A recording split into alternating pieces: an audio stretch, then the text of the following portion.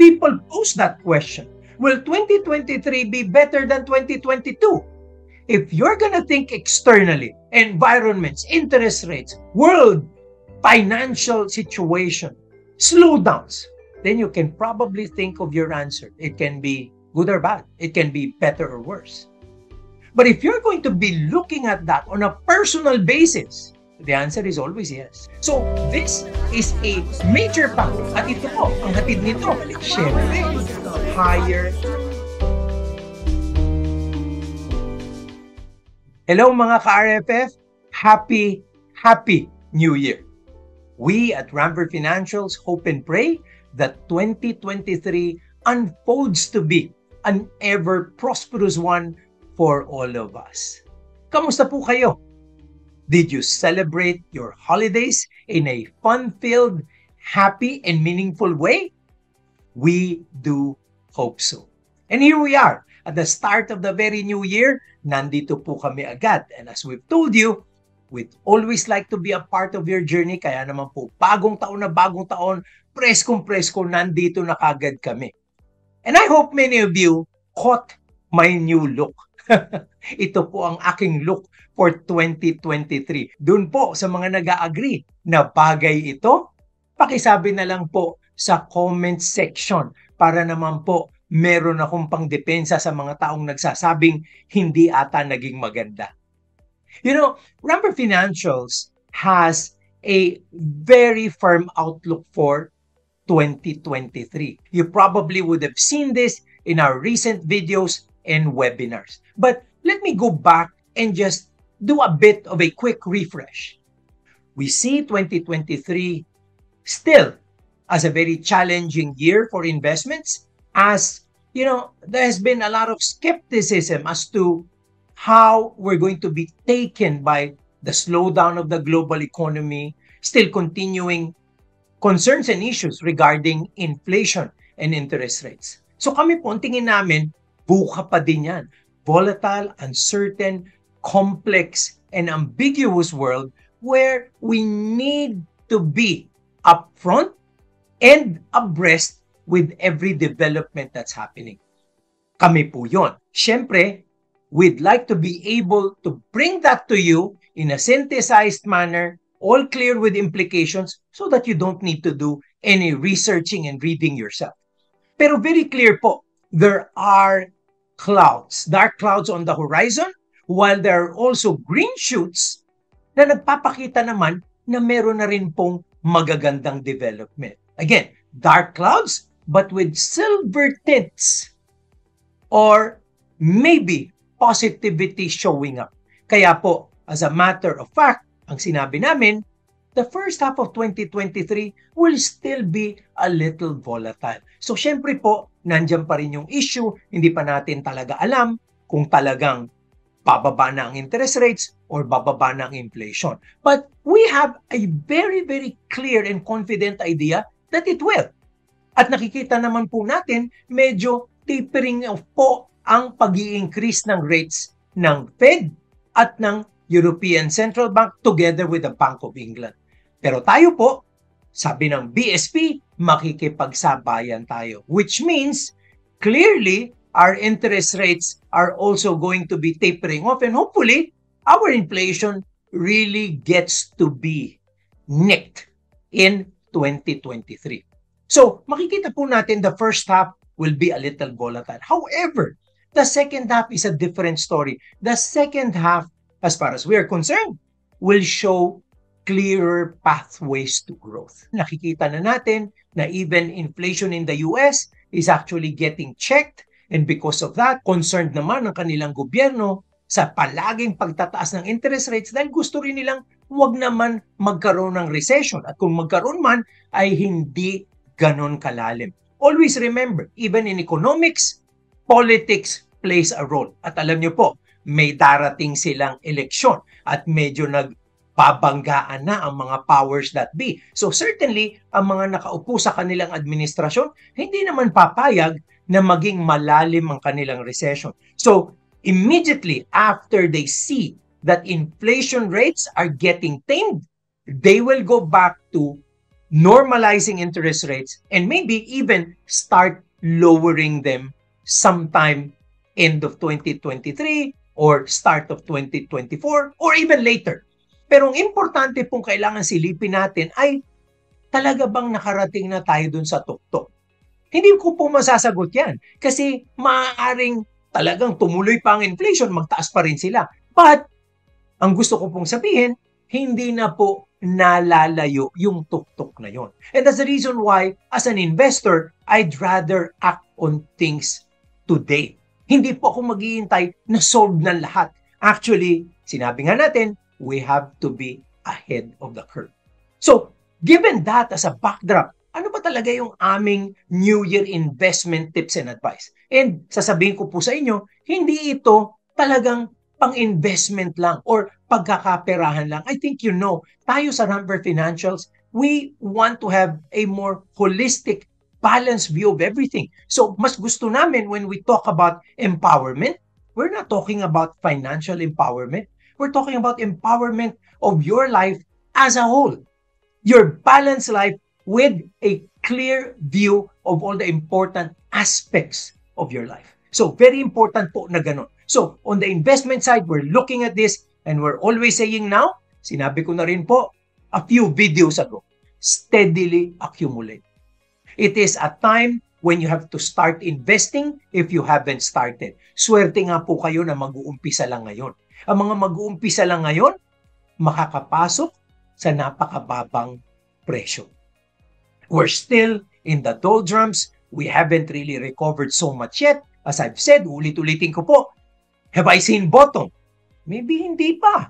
Pero ang point ko, kung yan ay bababa man, hindi na yan nalalayo. So hindi ko na yan iintayin. I will be ahead of the curve. I will be starting now. Because where we are today, bargain prices na eh. Nakikita ko ng value.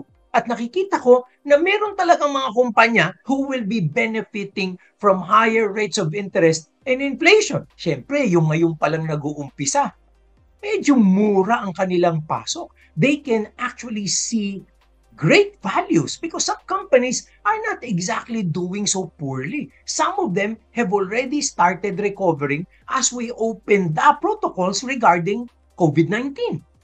Kaya naman po, para doon naman sa mga may investment na at ang palagay nila, sila nga ay nalulugi underwater, they have to be able to increase commitments to investing.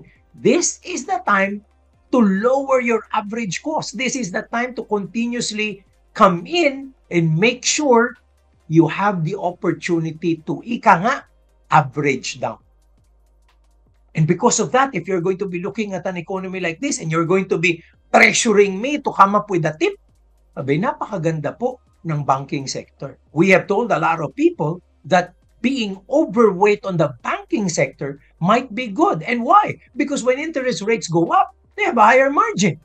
At alam naman po natin, yung kanilang asset quality, maganda pa rin naman. They're not exactly deteriorating the way they did in 1997. And loan rates have not actually expanded too much. Hindi naman po tumaas because the market is still awash with cash. So talagang pabor po sa mga bangko ang situation na ganito. For the others that cannot deal with direct investing, take the position, the growth position on mutual funds. Steadily increase your commitment and do it constantly and consistently. The other thing that we can look at in the flip side, outside equities and mutual funds, will be your fixed income instruments. Doon po sa inyo na nakapaglalagay ng emergency fund or even a portion of their total portfolio in fixed income, maybe it's high time for you to think beyond the 30, 60, 90-day placements. Alam nyo po, when we say inflation and interest rates are tapering off, maybe it's high time we lock our position. Yung mga mahahabang duration like 5, 7, or 10 years. Because when you lock it there, you get that rate for that whole period. So even if interest rates go down, you're going to be happy with that kind of a yield. Eh ngayon po, nakakakita na tayo ng 5, 5.5, even 6.5%.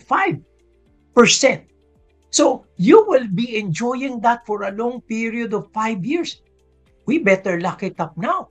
Baka po pag nagsibabaan ng rate na yan, hindi na uli natin ma-enjoy ang opportunity ganyan. So you have to look at your fixed income instruments, take on a little of a longer duration, pero pagdating naman sa inyong risk position, I hope you can increase your level of growth. Kasi po itong lagi nating naririnig, inflation, interest rates, paulit-ulit yan.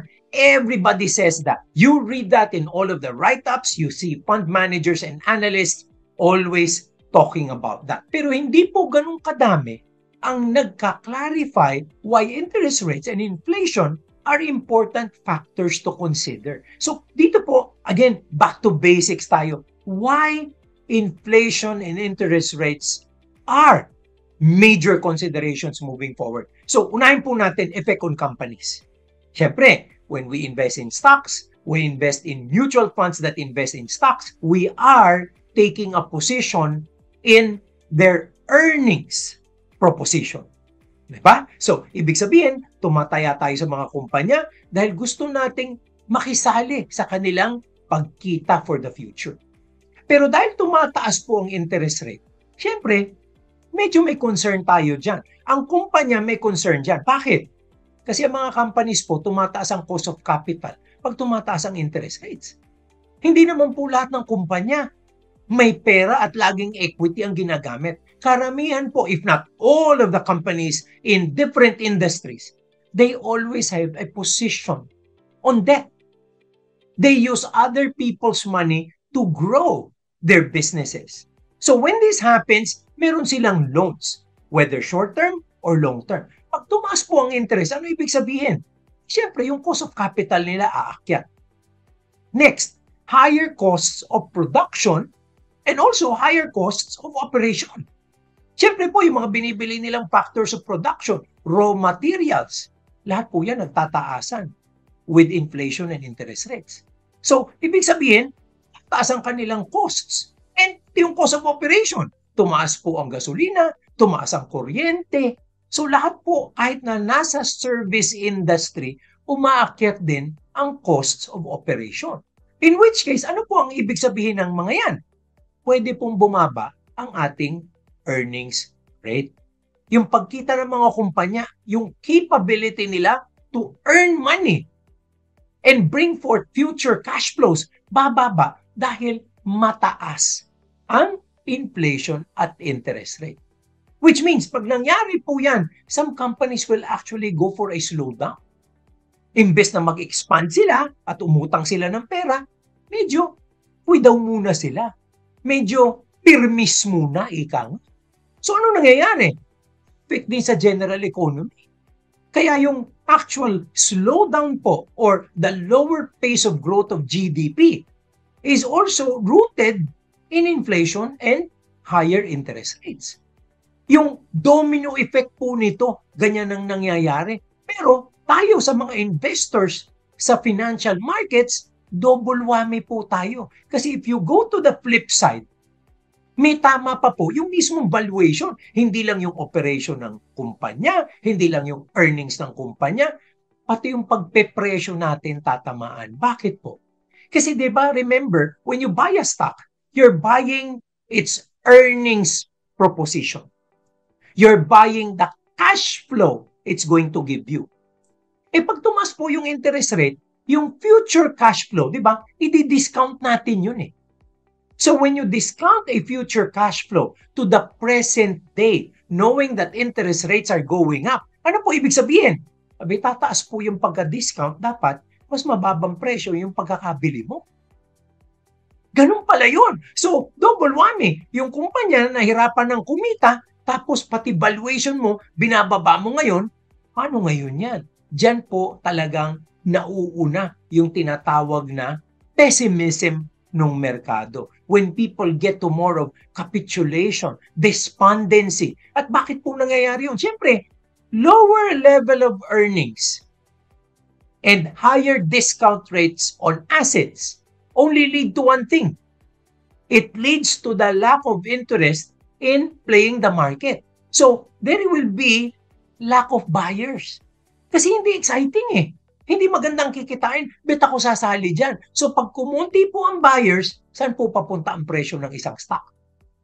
Ayan, dyan yung makikita. Talagang nagtutugma din yan. On the other hand, hindi lang talaga fundamental. Nandyan po yung emotional. So the lack of confidence can now bring forth yung kabaliktaran naman, more sellers. Bumaba na nga yung interest ng buyers, magkakaroon ka pa ngayon ng sellers dahil may mga takot, saan po papunta ang presyo ng assets? Di pa po bababa. But again, as I tell you this and I talk about it, I will be very, very clear with this. I go back to my idols, Warren Buffett, Peter Lynch. Alam niyo sinasabi nila? Lahat naman yan macro eh. Interest rates, inflation, they're all macro. But do you know that they do that every 10 years? Plus or minus 2 years, nangyayari yan.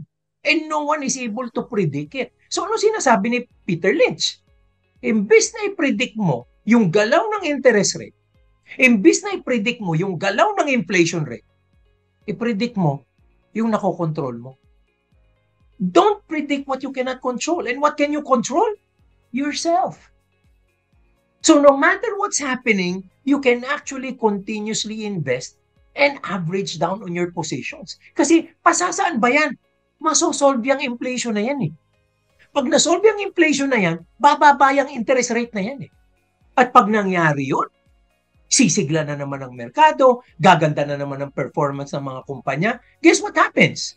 Over time, it goes back to the proposition that companies are better off than regular time deposits in terms of an outlook on the way we can earn money. So in the end, kahit ano palang mangyaring volatility ganyan, over the long term, dapat dito ka nakataya.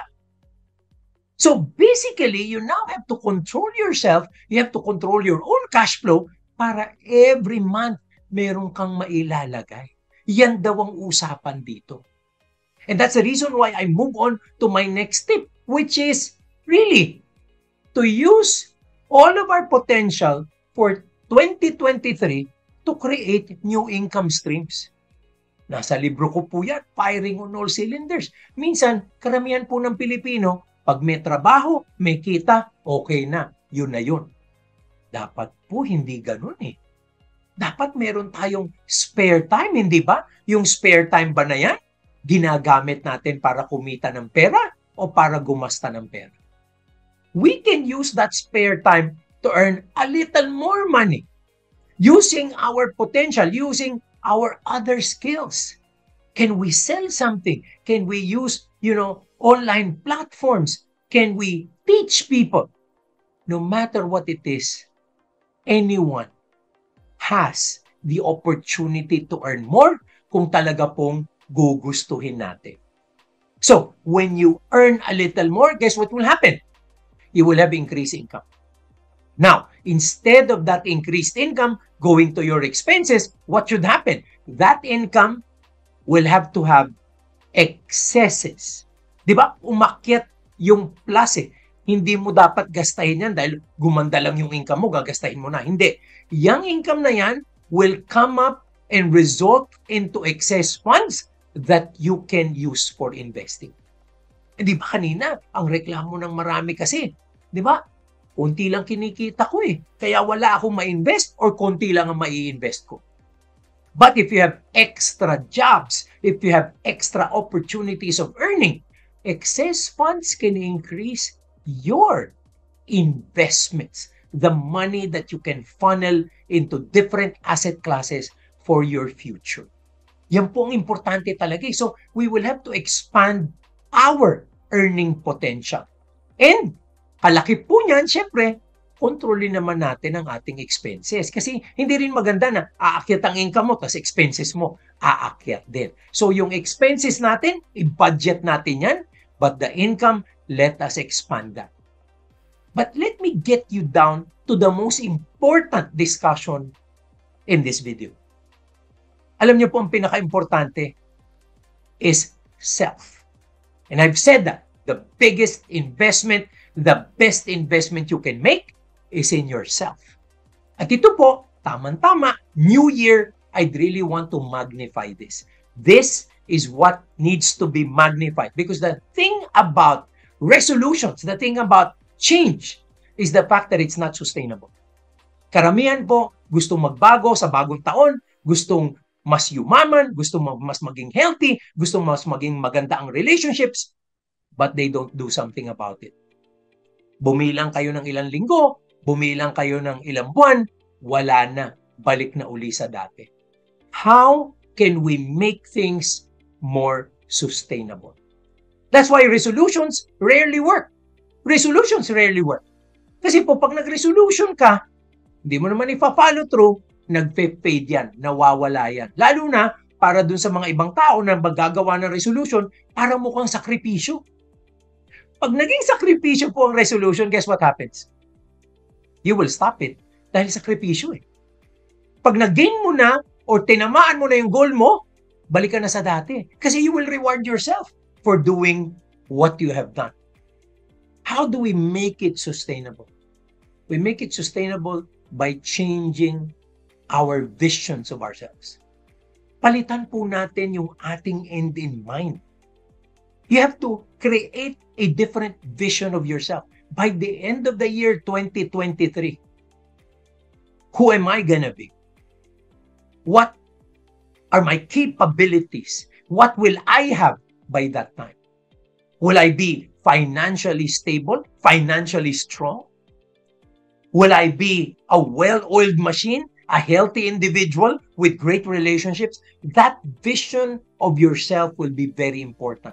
Many people focus on the small things to do. No, create the vision that you'd want to be. Very important po yan. Believe, commit, and like what you're about to do. Ulitin ko po. Believe, commit, and like what you're going to do. Kasi po, pag gusto mo yung ginagawa mo, tuloy-tuloy yan. Example that I always use is a physical regimen. We want to be healthy. Pero anong ginagawa natin? Diet tayo, hindi tayo kakain. Guess what? When we hit the right weight, guess what we do? We eat again. And when we do that, we gain weight again. But if you establish the person you want to be, that healthy individual, guess what happens? You will now make working out a part of your lifestyle, and you're going to be eating healthy, and you will like eating healthy. That's very important. You will like working out, and you will like eating healthy. That's the most important thing now. Because when you like what you do, it becomes sustainable. Don't make it a sacrifice. If it's a sacrifice, it wouldn't last. Realize your potential. Who are you destined to be? You know, we're all blessed by our great Lord with a lot of talent and potential. With the way you're doing now, can you imagine this? With the way you're doing now, that person 10 to 15 years from now versus who you were meant to be, will that be one and the same person? Yung binigay kayang potential ni Lord sa inyo, magagamit nyo to be the person you were destined to be? Or will that person be less because you did not fire on all your cylinders because you wasted and didn't push the effort? Yun po ang tanong dun eh. Kasi everything that we do, we will do based on the way we think. And that's the reason why this whole mindset thing is something that we at Rampber would be very, very serious about. We will never act inconsistently with the way we identify ourselves. That is a quote from Tony Robbins. We will never act inconsistently with the way we define ourselves. Kung ano yung pagkakakilala natin sa ating sarili, yun ang ating magiging action at behavior. To put it in a positive spin, we will always act consistently with the identity that we define for ourselves. So kung ang tingin mo sa sarili mo financially responsible at magiging financially responsible ka, consistently magiging financially responsible ka. Don't mind the details. Mind the person you ought to be. Alam nyo, dyan mo makikita yung difference because the vision of ourselves, that is the empowered individual, will have such an empowered lifestyle And why?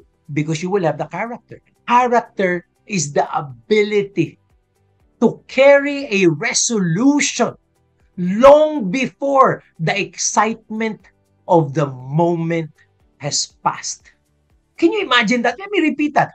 Character is the capability to carry on a resolution long after that moment of excitement has passed. Do you have that character to be the very best you can be? Yan po ang usapan dito.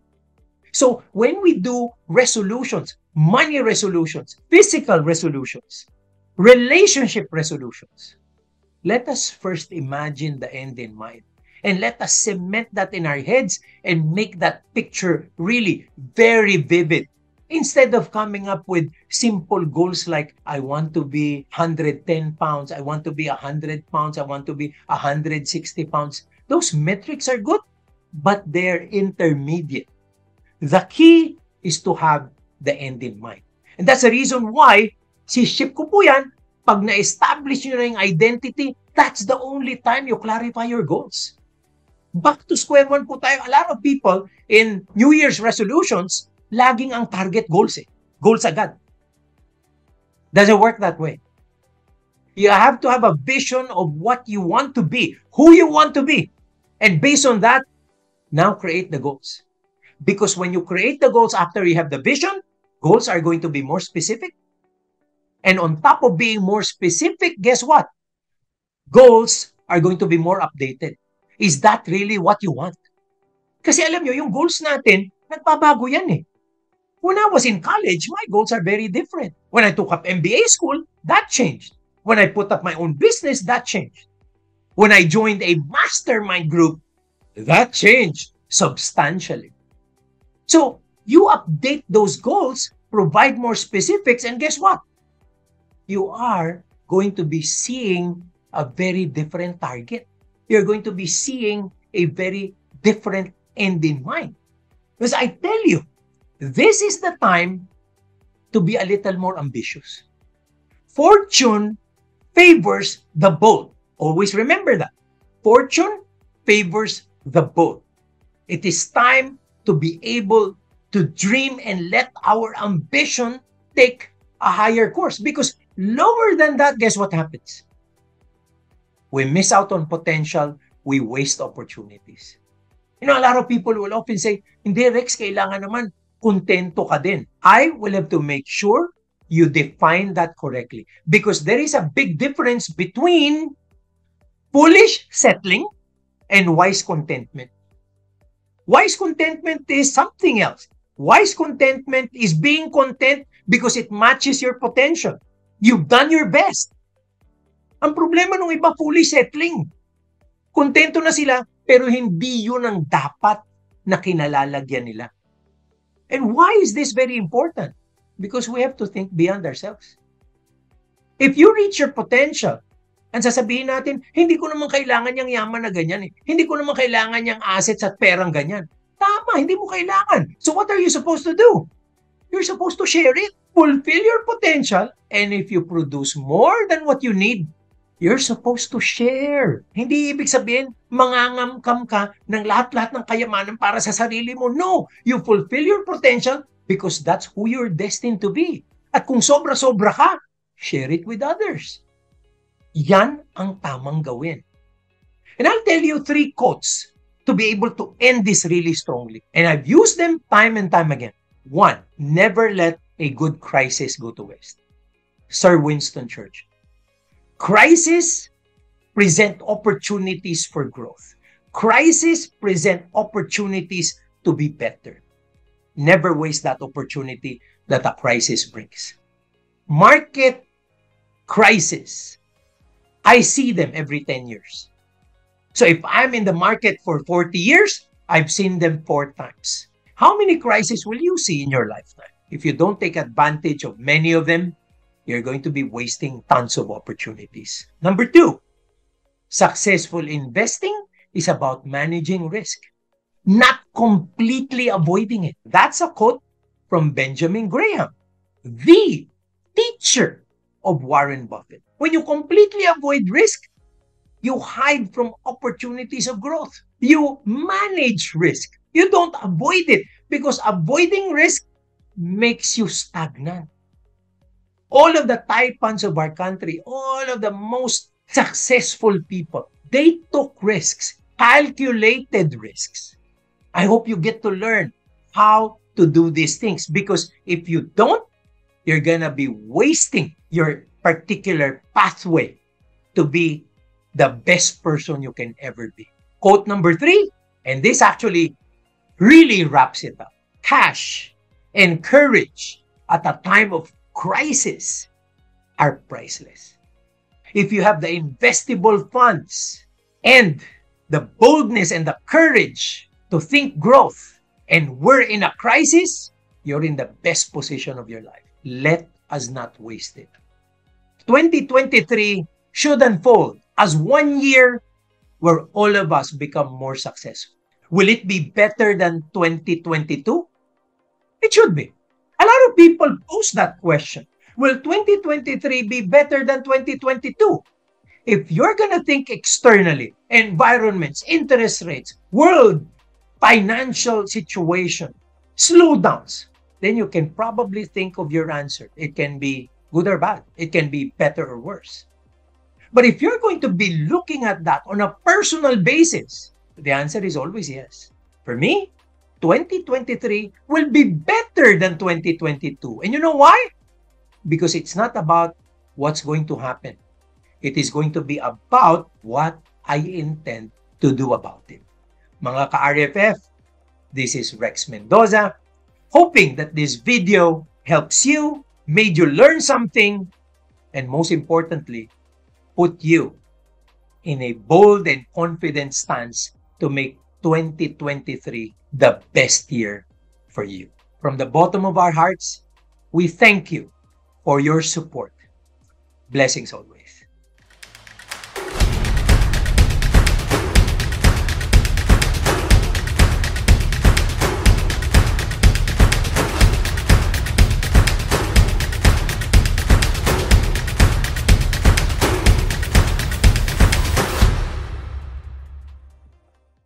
So, this is a major factor. At ito po, ang hatid nito, syempre, higher